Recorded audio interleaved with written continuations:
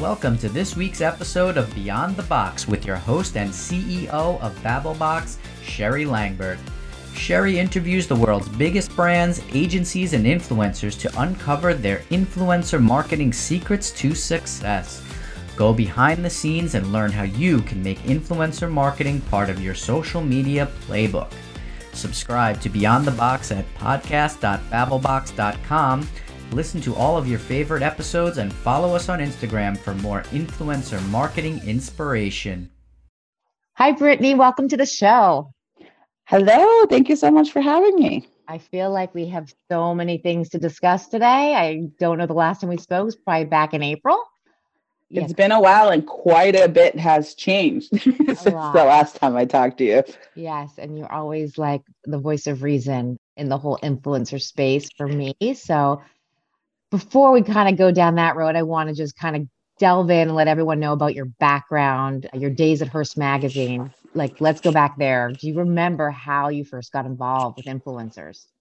Yeah, I actually, by the time I got to Hearst, I was already like super expert, as expert as you can be at that point. Because I used to be a blogger a long time ago in 2007 to like 2010, and I had a nightlife blog. Yeah, and I got nominated for like a Paper Magazine award, and I was the North American ambassador for Nivea. Like before we were influencers and we were just blogging. I liked a lot of blogs. I was an influencer for Svedka, and I was the first like influencer for Pop Chips when Pop Chips first, like very, very first came out, and like you couldn't even buy them in the store yet. They just were sponsoring events. And so I did a lot of blogging stuff. Then I went and did social media for Lusa Roberts, which was a women's gym in like the tri-state area, which got sold to New York Sports Club. And then while I was there looking for my next move, a friend I knew from blogging, she used to be the publicist for, I think, Belvedere or Grey Goose, one of the vodkas. She said, I'm going to this agency. You know, I speak brand, but I need someone who speaks like blogger. Can you come start this department with me? So I went to Horizon Media and helped run their first influencer team. And we did a lot of work with like Food Network, Travel Channel, Lifetime, lots of TV. And then go ahead. Taylor Valentine? Yes, I do. Very well. So I had a blog and I couldn't monetize because it was like you, it was 2007. And I kept like I wanted to meet with people. And he's like, go find 100 bloggers and come call me back. He was the person who put me in this space as an agency. If not, I would have been blogging. Oh, cool. Yeah, he's great. So he was the chief invention officer while I was at Horizon, which was cool. And, you know, did a lot of family stuff, Little Caesars, Culturelle, and like lots of spirits and car dealerships and fast food chains. And I did that, and it was cool, but it was very much like soup to nuts, everything from like pitching the brand all the way to analytics. And I really liked the casting part before I, got into influencer marketing. I worked at a talent agency, Abrams Artists, which is now A3 and reps a bunch of influencers. I worked there in the on-camera commercial department, and I really liked working with talent, watching them grow. So I was on the lookout for a job where I could just cast. And this was 2015, so most things were not that evolved yet. It still was, be on the influencer team, but have like 600 other jobs. And I was like, I don't want to do that. I just want to cast. And then the Hearst position was available. I really wanted that job. It was hard to get because everybody knows it's like impossible to get into these companies, the HR black hole. But a friend that I knew from my Nivea trip, she was the style director on that team, and she was booking the fashion influencers. The beauty director was booking the beauty influencers. And that's how they came out with this job, because they were like, we're editors. We don't have time to deal with these influencers. So she was like, wait, do you want to do this job? Because they need to hire you. And she got me in for an interview. And I think within like 5 days, I had the job. So I was the first person to start the influencer team over at Hearst and just figure out like, what does it mean to be an influencer that's featured in like a publication, and shipping influencers clothing, having them shoot 10 items and then turning that into a listicle on Cosmo, and, casting for Redbook and Esquire and 17, and Women's Health. Like, it just was, I think, the first time I think really anybody had been like in a position to do all these different both sexes, all different ages, across beauty, across fashion, travel, fitness. You just learn so much when you can compare all of those things together. YouTube and Instagram and blogs and Snapchat. We were doing Snapchat and like Musical.ly, which is now TikTok because we had 17. So just having to like be on top of everything, see what people were charging across the board.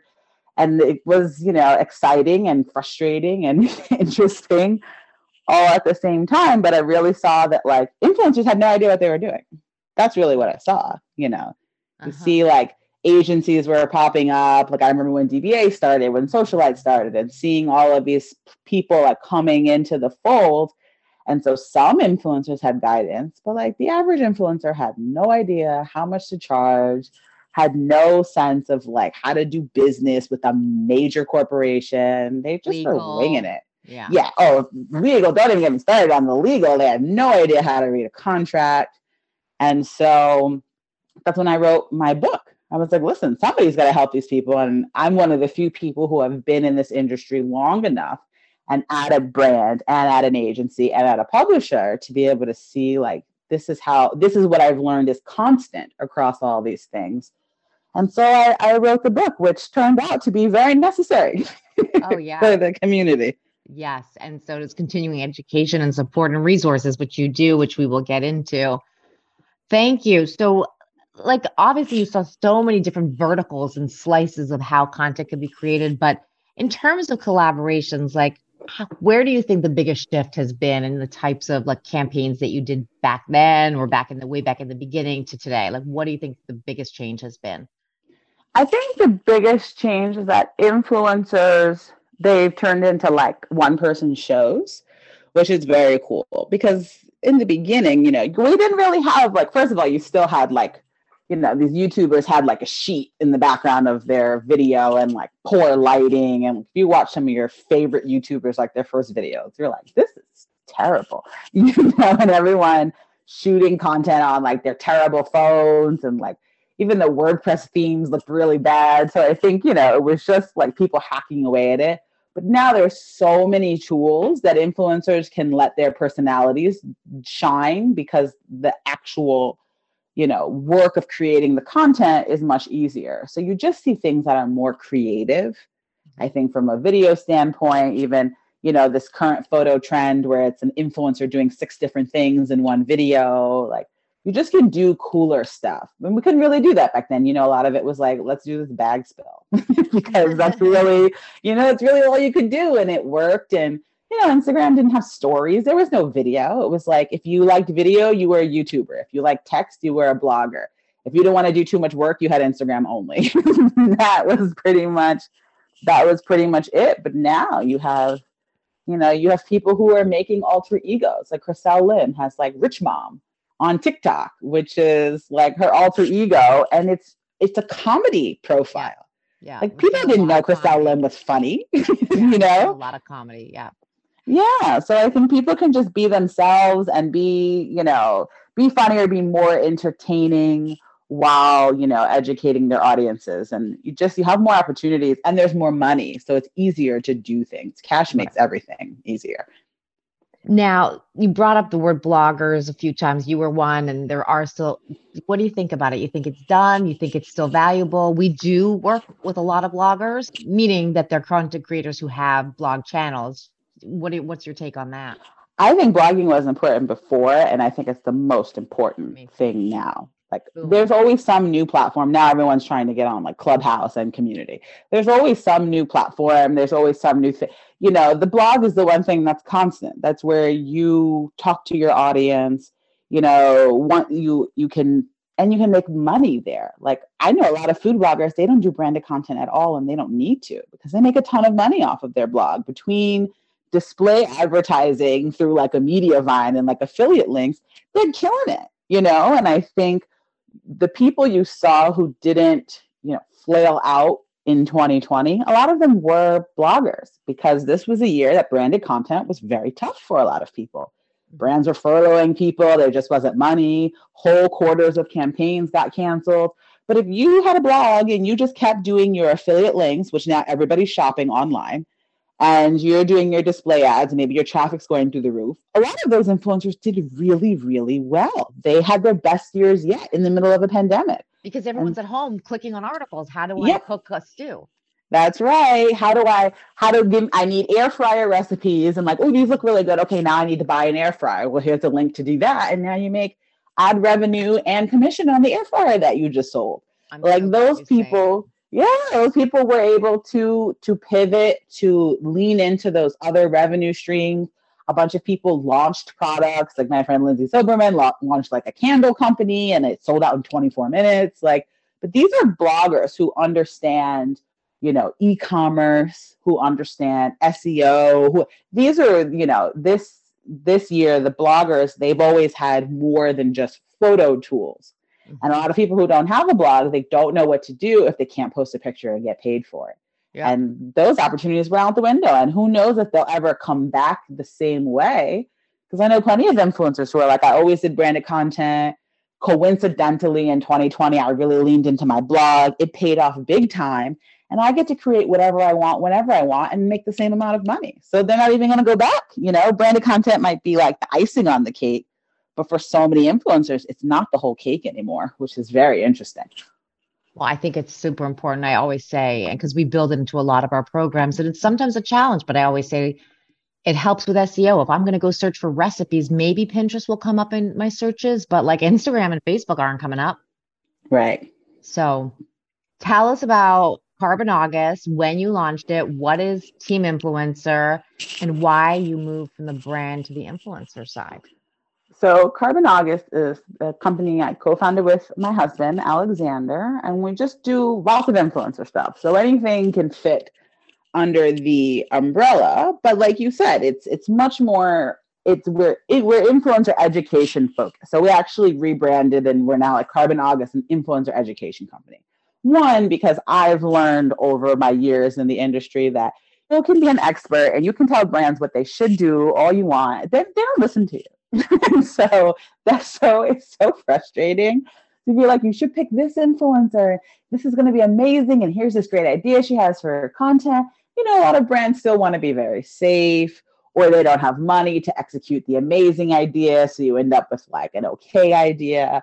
And I was bored of that. And if I'm going to work for myself, I'm not going to do something that I don't absolutely love.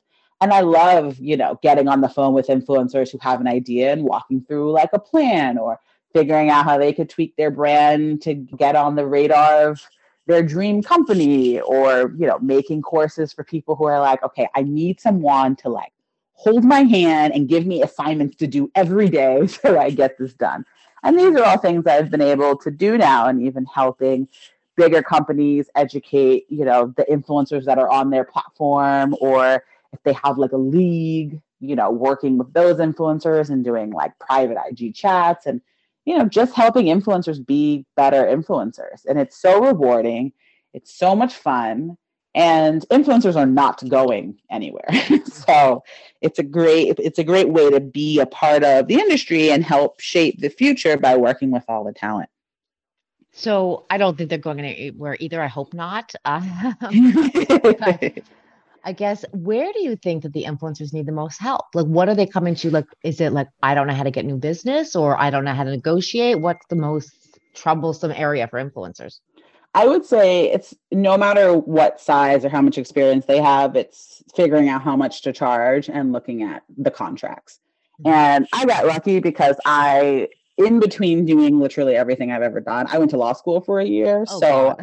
Right. So I quit that because I did not like it, but that's where I met my husband. So it's great. But, the contracts don't scare me. And so I'm not afraid to be like, this isn't fair. This isn't fair. You shouldn't let the brand have this. If they want this, you need to charge more. I think influencers, a bunch of them hire me to either get on the phone with them and walk through their contracts, or just do their contracts on their behalf, because so many of them, they're so happy that like the brand noticed them that they don't want to fight for what they're worth. And it's like, but they noticed you because you're really good. This is not like, you don't just accept anything they throw at you, like, oh my God, thank you for noticing me and like offering me this campaign. It's like, no, they're hiring you because you're going to raise awareness and sell products. So they're hiring you to do a job that you're really good at. So you need to charge accordingly and don't let them take advantage of you. And I just think, this is why a lot of influencers love when they get a manager or an agent, because then they can just be the nice, sweet influencer that's like so great to work with and so creative. And then your agent or your manager is like the awful person who's always fighting with the brand. But when you don't have representation, you have to be both faces. And I think that's really difficult for people to like hold your ground, be firm, be able to walk away and not be, nervous that that's the last time you'll ever work with that brand. Mm-hmm. And I think also, we hear a lot of it like, but I'm creative. Like, I don't want to have to deal with that side of Yes. Like, it's not what they want, for a lot of people. So let's talk about pay rates. How do you, let's pretend you're working with an influencer, brand comes to you. And I think both sides have this question. How do you figure out what an influencer, a brand should pay? Like, where do you begin? Yeah. So I like to look at, I always break it up. I break it out into like production, distribution, exclusivity, and then usage. And then maybe there are some like bonus things in there if the influencer is like, a little famous or people buy everything she mentions or something like that. So production is like, how much is it going to cost to even create this content?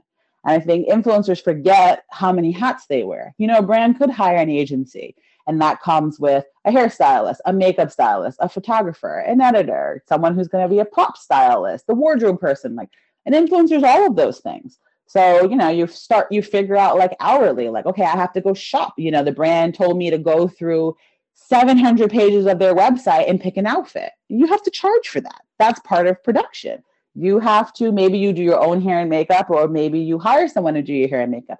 You charge for that. You've got to do the mood board and send to, you charge for that, write the caption. You have to charge for all of these things. So I tell people to figure out an hourly that they're comfortable with, which is $15, because that's minimum wage in a lot of states, all the way up to like $150 if that's what you do for a living, or more than that. If you're a professional, makeup artist and this is a beauty brand, charge them for that. They could have hired someone who doesn't really know what they're doing, but they didn't. They hired you. So you're coming up with an hourly rate across all these things just to create the content. This has nothing to do with how many followers you have, your engagement rate, your target demo. Social agencies and creative agencies and ad agencies, they don't have any of that stuff. They just charge clients to give them a photo, which is what you're doing. So you have your production fee, then you have distribution, which is how much does it cost for this piece of content I've created to take up real estate on my brand. That's when you're looking at follower count, engagement rate, target demo. Like, are they trying to reach vegan moms who love cruelty-free beauty, and you're like the only one who has like this audience? Then you can charge more for that, And I like the what is it? $100 for 10,000 followers. I like that rule, but that's the production rule, which gets that's the distribution number, which gets added to. That's not the final number. That's why when people are like, "That's the final number," I'm like, no. It's also like a CPM. Like, and if it's $100 thing, if you're very niche, then it's different. Right. Then it goes up. Right. Yeah. So it's like, if your whole audience are moms of triplets, because you're a mom of triplets, you can charge way more than a mom who has one kid, or just different kids, single kids, because somebody's going to buy 3 of whatever you're promoting. And so you can charge more for that. So you really have to figure out, I think, like, what can you offer, but where are you relative to your peers who are offering the same thing? Are you like a travel blogger, but for 10 years you were a flight attendant? That's very different than a travel blogger who just, loves to travel. You speak flight attendant. This is a whole different level of working the airport. It's funny you say that. We just did a campaign recently for a book that was about, and they asked us, can you find us flight attendants? It was all about influencers who were flight attendants, which is such a random area, but yeah. Random, but like, these people have flown more hours than most people, because they fly for a living. So you have a different area of expertise. So you want to think about all of those things and come up with the number, add that to your production. Then exclusivity, I always tell people, if you can't work with a competitor for 3 months and you will probably have to turn down 3 jobs, you have to charge for that too and say, I'm not going to do this for you and take money out of my own pocket. So brands have to pay for that. And then you can start to negotiate with how likely is it that, you'll get booked by another brand. But I did a campaign that was for foundation exclusivity. I was like, this is a beauty YouTuber. She does foundation every month, one time minimum a month. So you have to pay her for this. And if brands want it, why brands should not ask for exclusivity is like a whole nother conversation, because I think it's ridiculous. But, more than like a week, like 2 days in internet time is an eternity. Like you need 3 months exclusivity. Why? But you figure that out. And then usage, like, are they just going to repost this on their Instagram? Are they going to turn it into a billboard? You gotta pay for these things, because I don't think people realize that like usage is like de facto exclusivity. Because if you do a Jergens campaign, it doesn't matter if your campaign only lasted 1 month. If they can put your face on a billboard for the next 11 months, you are a Jergens influencer for 1 year, because they can use your face. And because you're a Jergens influencer for 1 year due to usage, that means Olay will not work with you. So that's money you're going to lose. And so people really have to look at Olay. Right. Assuming you get Olay, but like if that's a brand that like maybe you work with every year to do like some winter skincare routine. Well, if you can still be under contract with Jergens and lots of people ask you to disclose that information, there's a good chance that they won't hire you, because they don't want their billboard for Olay to be next to your other billboard for Jergens. So these are just things to like keep in mind when coming up with your pricing. It's what are you creating? How much does it cost for it to take up space on your channel? And then by doing this deal, what does your future revenue look like? And that's what people should be keeping track of, their branded content deals. Like every month I do, a lipstick. 4 times a year, I do a moisturizer. Then you will have a better understanding historically speaking, I've never booked a competitor in this window. So the odds that I'll book a competitor this year, not very high. So then you can charge a little bit for exclusivity, but not a whole lot, because it's not worth that much. Yeah, that goes back to the influencer. You have to be a little bit fair too. If you know that no chance you're going to get booked for some, so I agree, exclusivity is a little bit more, but being realistic. Yeah, that's why when it's like sunscreen, it's like, first of all, nobody else is hiring you for sunscreen. You're lucky you even got this one. So you don't need to be like, if you need sunscreen exclusivity, it's my rate for every month. It's like, but you won't have to turn down a sunscreen campaign every month. So you're projecting lost revenue, and you have to be honest about that, because there's no sense in like lying. If you're not there yet and you can't charge that, then you're not there yet and you can't charge that, It's perfectly okay that like you only do 10 branded campaigns a year and some other people do 100. Well, their exclusivity is worth more than yours because they turn down more work than you do. That's how you have to think about it. I think people have to be fair. They have to look at their own books. And that's why this whole like comparing yourself to another influencer is ridiculous, because you have no idea how many deals they get offered, how many deals they turn down. You just know, well, we have similar follower count and content and engagement rate, so we must be worth the same. Like, no, not even close. Like those things I think are at the bottom when you consider everything else. Very helpful. So helpful for everyone. So I guess I want to ask a question that's a little bit hard and tricky. And this happens, I think, to a lot of people on the marketing side. How do you handle situations when you contract with an influencer, you might have sent them product, they agreed to the terms, everything's great, and then they go MIA, and maybe they're late and they're not responding, or they completely just don't even respond? What do you do? I mean, those things are hard. I mean, that's the story of my life at Hearst, even with, influencers who have agents. You're like, hi, you're the agent. Where's this piece of content? And they're like, well, it's taking a little longer. I'm like, I don't care. It was due like 2 days ago. So one, give yourself lots of buffer. There are certain influencers who make amazing content, have great communities, but I know they are notoriously late. And so if the client wants them and I have to hire them, they get a due date that's like, this is due in 4 days when it's actually due in 2 weeks, because I know it will take them 2 weeks to get it to me. Right. Yeah. I don't want to have to be stressed about that, And so, and also I think so much of it, the way influencer business is done in general is a little rough, because it's like for the most part, influencers have to complete an entire campaign to get paid, which is not fair and is ridiculous in 2020 with how fast you can pay people. So I always loved campaigns where it's like, listen, you get 50% of your money when you create the content. If you create it tomorrow, you get 50% of your money tomorrow. If it takes you until the last day it's due, well, then that's when it is. And then you get the other 50 when you post. When you have those numbers, you'd be surprised how fast you get content because people want their money. If they know they're not going to get paid till the whole thing's over and this is a 4-week campaign and the payment terms are net 60, that's already like, oh, I'm getting this money in like 5 months. Like, who cares? They take it a lot less seriously, which should not be the case. But you can't run a business on what should be the case. You run a business on what is the case. So I think, just if you have the power, and I know lots of times people do not, but if you have the power to structure your payments where influencers are incentivized to do things quickly, then I would definitely do that. Or, you can change things up where like, if you can get this to us by this date, your payment terms will be net 15 instead of net 30. You try to get creative to get people to move, because influencers, for them, that's a job like anything else, and they need incentives. Yeah. It's just so hard when there's 20, 30, 40 influencers on a campaign. So starting to pay one person, another person, it's like an accounting nightmare for some companies. Oh yeah. And then have you ever been in a situation like someone just like, they just go MIA? Like I had one woman tell me yesterday, the woman accepted a dishwasher and like a whole kitchen, all the appliances, and they had to go to her house and take it out of her house.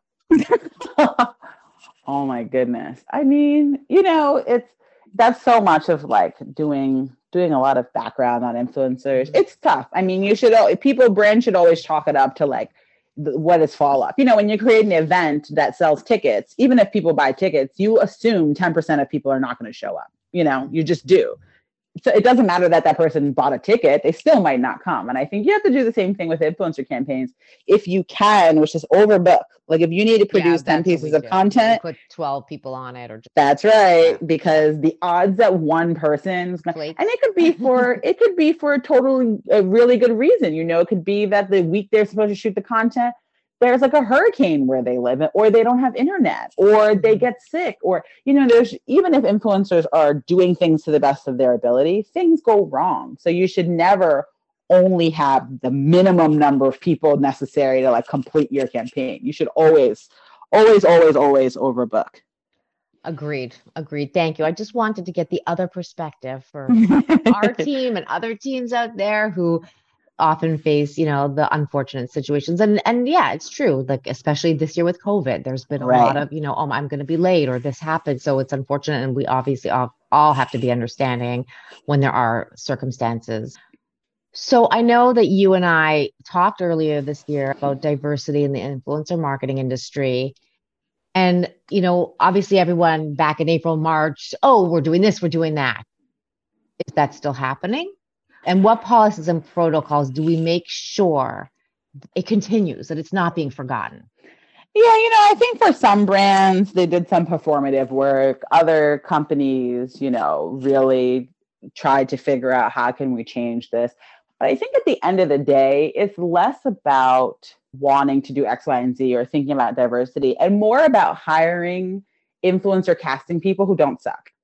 And that's what I think. Because when I look at like casting a campaign, I would look and be like, okay, we're going to have 4 people in this campaign. I know in a perfect world, I would have 1 Black influencer, 1 white influencer, 1 Asian influencer, and 1 Hispanic influencer in a perfect world. And then maybe we could get a plus size. One of them could be plus size. One of them could be LGBTQ. Like maybe we can add on these other things too, because lots of times those things are harder to see just based on, what limited information you're working with. Maybe you don't know, but that's in a perfect world. It's very hard when, you're an influencer and you get a casting opportunity and you need to turn around in 24 hours to do that level of insight if you are not constantly preparing for it.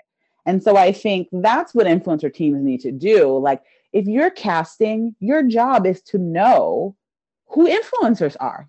That's literally the whole purpose of your job. So if someone tells you, name 10 skincare influencers, they're enough that one of them should be white, one of them should be Black, one of them should be Asian. You should know, because you should know all of the people. And at Hearst, it's something I really had to take seriously because I had to be able to name, 10 YouTubers who can talk about prom and like 10 moms who can talk about anti-aging for Redbook. That's a big range, but you have to be able to do it. And most companies, like, your brand has a specific type of person who's on brand for them. You don't even need to know every age group, both sexes. You just need to know the limited window of people who fit your brand profile. So then just do the work. And in your free time, follow more people. You can't, most people follow people who look just like them.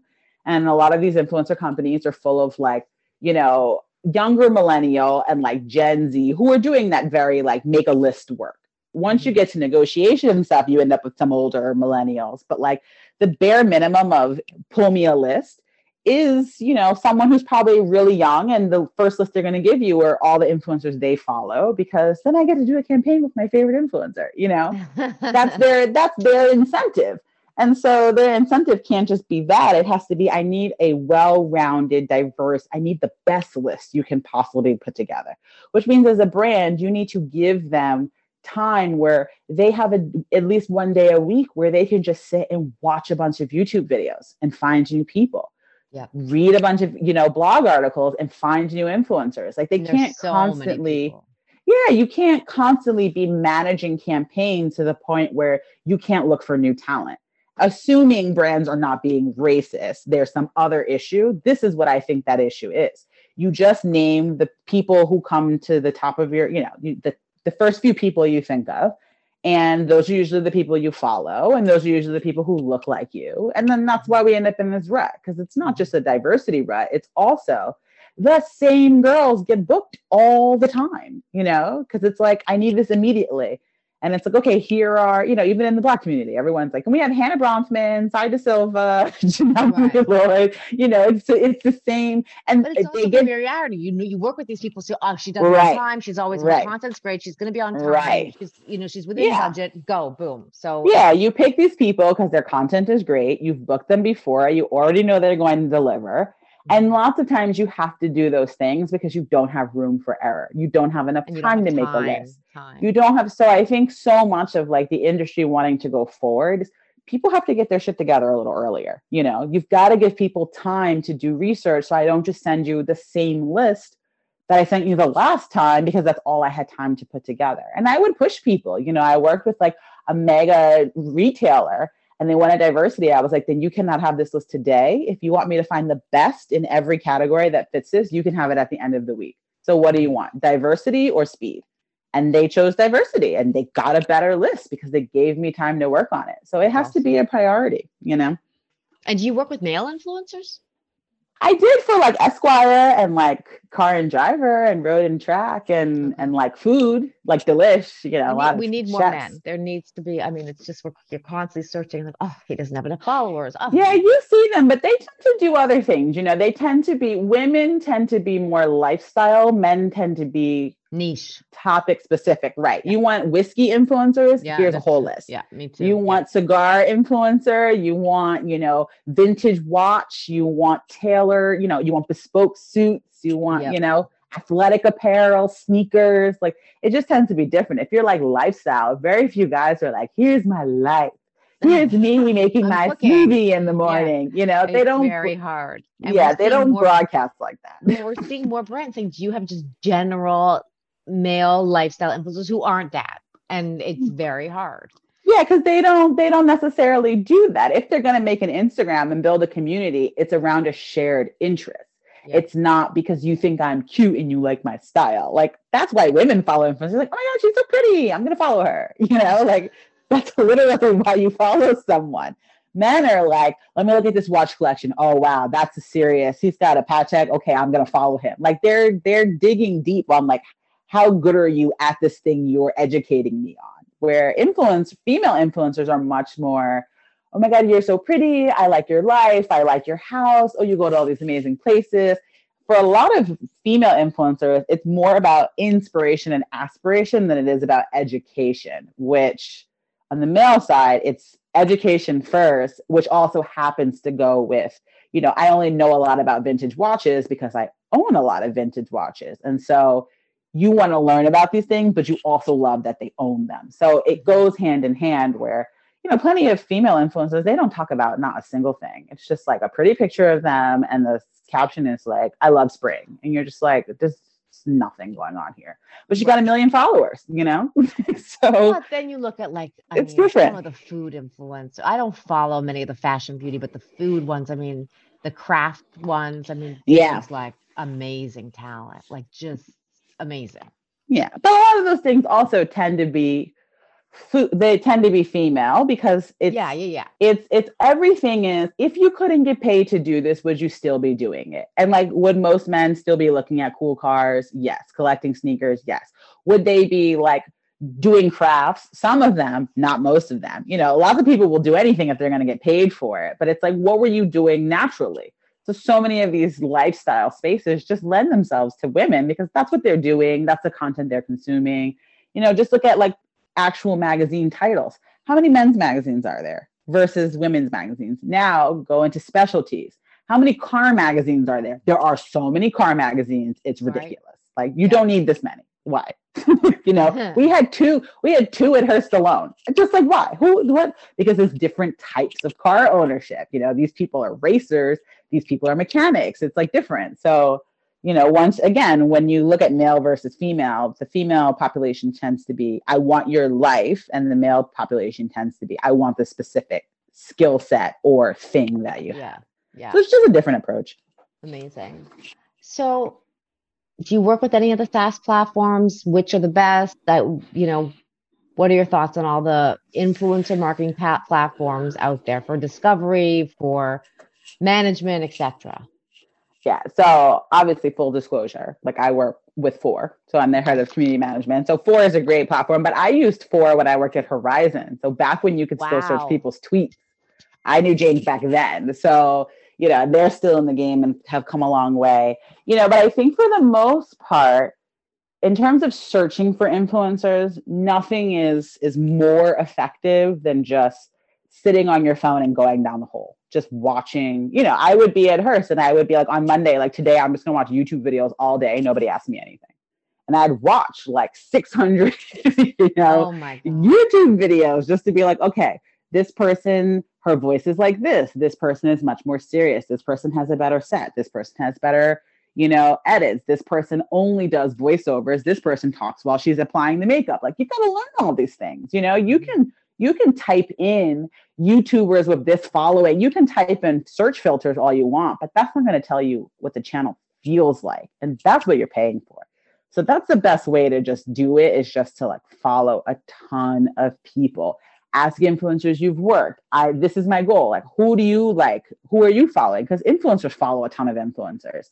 And really just trying to figure out like the world in terms of management, that's very different because you got to keep track of like, where's the content, who signed a contract, pull the impressions and the engagement rate. Oh my God, the reporting. So Four is really good. I had Tagger while I was at Hearst. I really liked that. And then, the People's Champ was People Map, which was great. And it was $20 a month. Everybody used it. We loved it. And then it folded in October because, again, with these things, it's all about having access to like Instagram's backend to be able to pull this sort of data. And, only the people who are spending a ton of money and having meetings with Facebook can keep up with that. So, I think we are still in a place where a lot of it is enterprise or a bust, or enterprise or Excel spreadsheet and tiers. But I think we might get to a place where maybe that's not so much the case. Also, things are changing too. So much of it now is all these influencers have been pushing like e-commerce. Like the new metric is going to be, did you sell something? Mm-hmm. And that's affiliate, which is why like reward style is killing it, because that's what they do. It's like, likes and impressions are great. But even if like nobody saw this post, but the 5 people who saw it spent $10,000, this was a successful campaign, you know? So it'll depend on your metrics. It's very interesting, but thank you. What's new for Carbon August in 2021? So in 2021, we will actually launch Carbon August University, which is like a place where you can go and just learn a lot of things. If you're like, okay, I want to like do a newsletter this year, it'll have reviews on Flowdesk and ConvertKit and MailChimp and this, that, and show you how to use everything. And here's the differences in prices. Because I think now that people have finally realized influencer marketing is big business and so many people are founders and everyone's a media company at this point, now your options are just endless. It's like, oh, I need a lead generation platform. Which one? It's like, well, there are like 50. Which one do you want? And so now there's just too much information, where before it was like, if you want to do a newsletter, like you have to use MailChimp, you don't have options. Now you have a ton of options. It's like, well, do you want them to be able to text in? Are you looking for something that has a lot of visual space? Do you want, so now it's just like, who has time to research all these things? Nobody. So that is part of what we will be doing. It's like, you want to do a text-in coaching service? Okay, here are your best texting options. So just giving people like, here are lots of things to read so you can learn about how to be a really good influencer. So that will be fun. I will learn a lot doing it just because I have to learn all these things so I can teach them. So it's exciting. That's awesome. Yeah. Awesome. Okay. My last question before we part ways for the day is, name an influencer you love to follow but hate to admit that you do. I love Jake and Logan Paul. People hate them, but I don't care. I don't, it's like, are they the worst? Sure. But like, they're like boxing now. Do you see this? Like Logan Paul, he's going to box Floyd Mayweather. Like, what?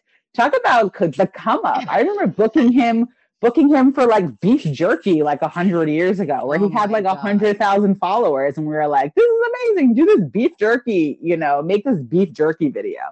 And now he's like going to get paid millions of dollars to fight like the top, boxer in the world. Like, their personal antics aside, because there is a laundry list of like why these should not be your children's role models, Right. long list.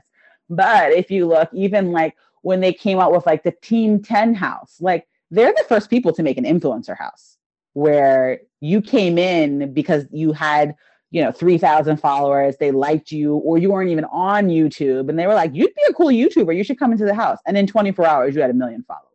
Now, this is because, 10 people with 1 million followers telling all their followers to follow you, you're going to skyrocket. And so now everyone has a TikTok collab house. So this Fenty, Rihanna was making a TikTok house. It's like they were the first people to do that. And so as much of a mess that they are, you have to give influencer credit where credit is due. And they have pioneered a lot of different things, that people are reaping the benefits and don't even know it was them. So they are a mess. They are brothers who are a mess, but they're one of those people who cross over, like they're boxers now. What? Awesome. It's awesome. It's crazy.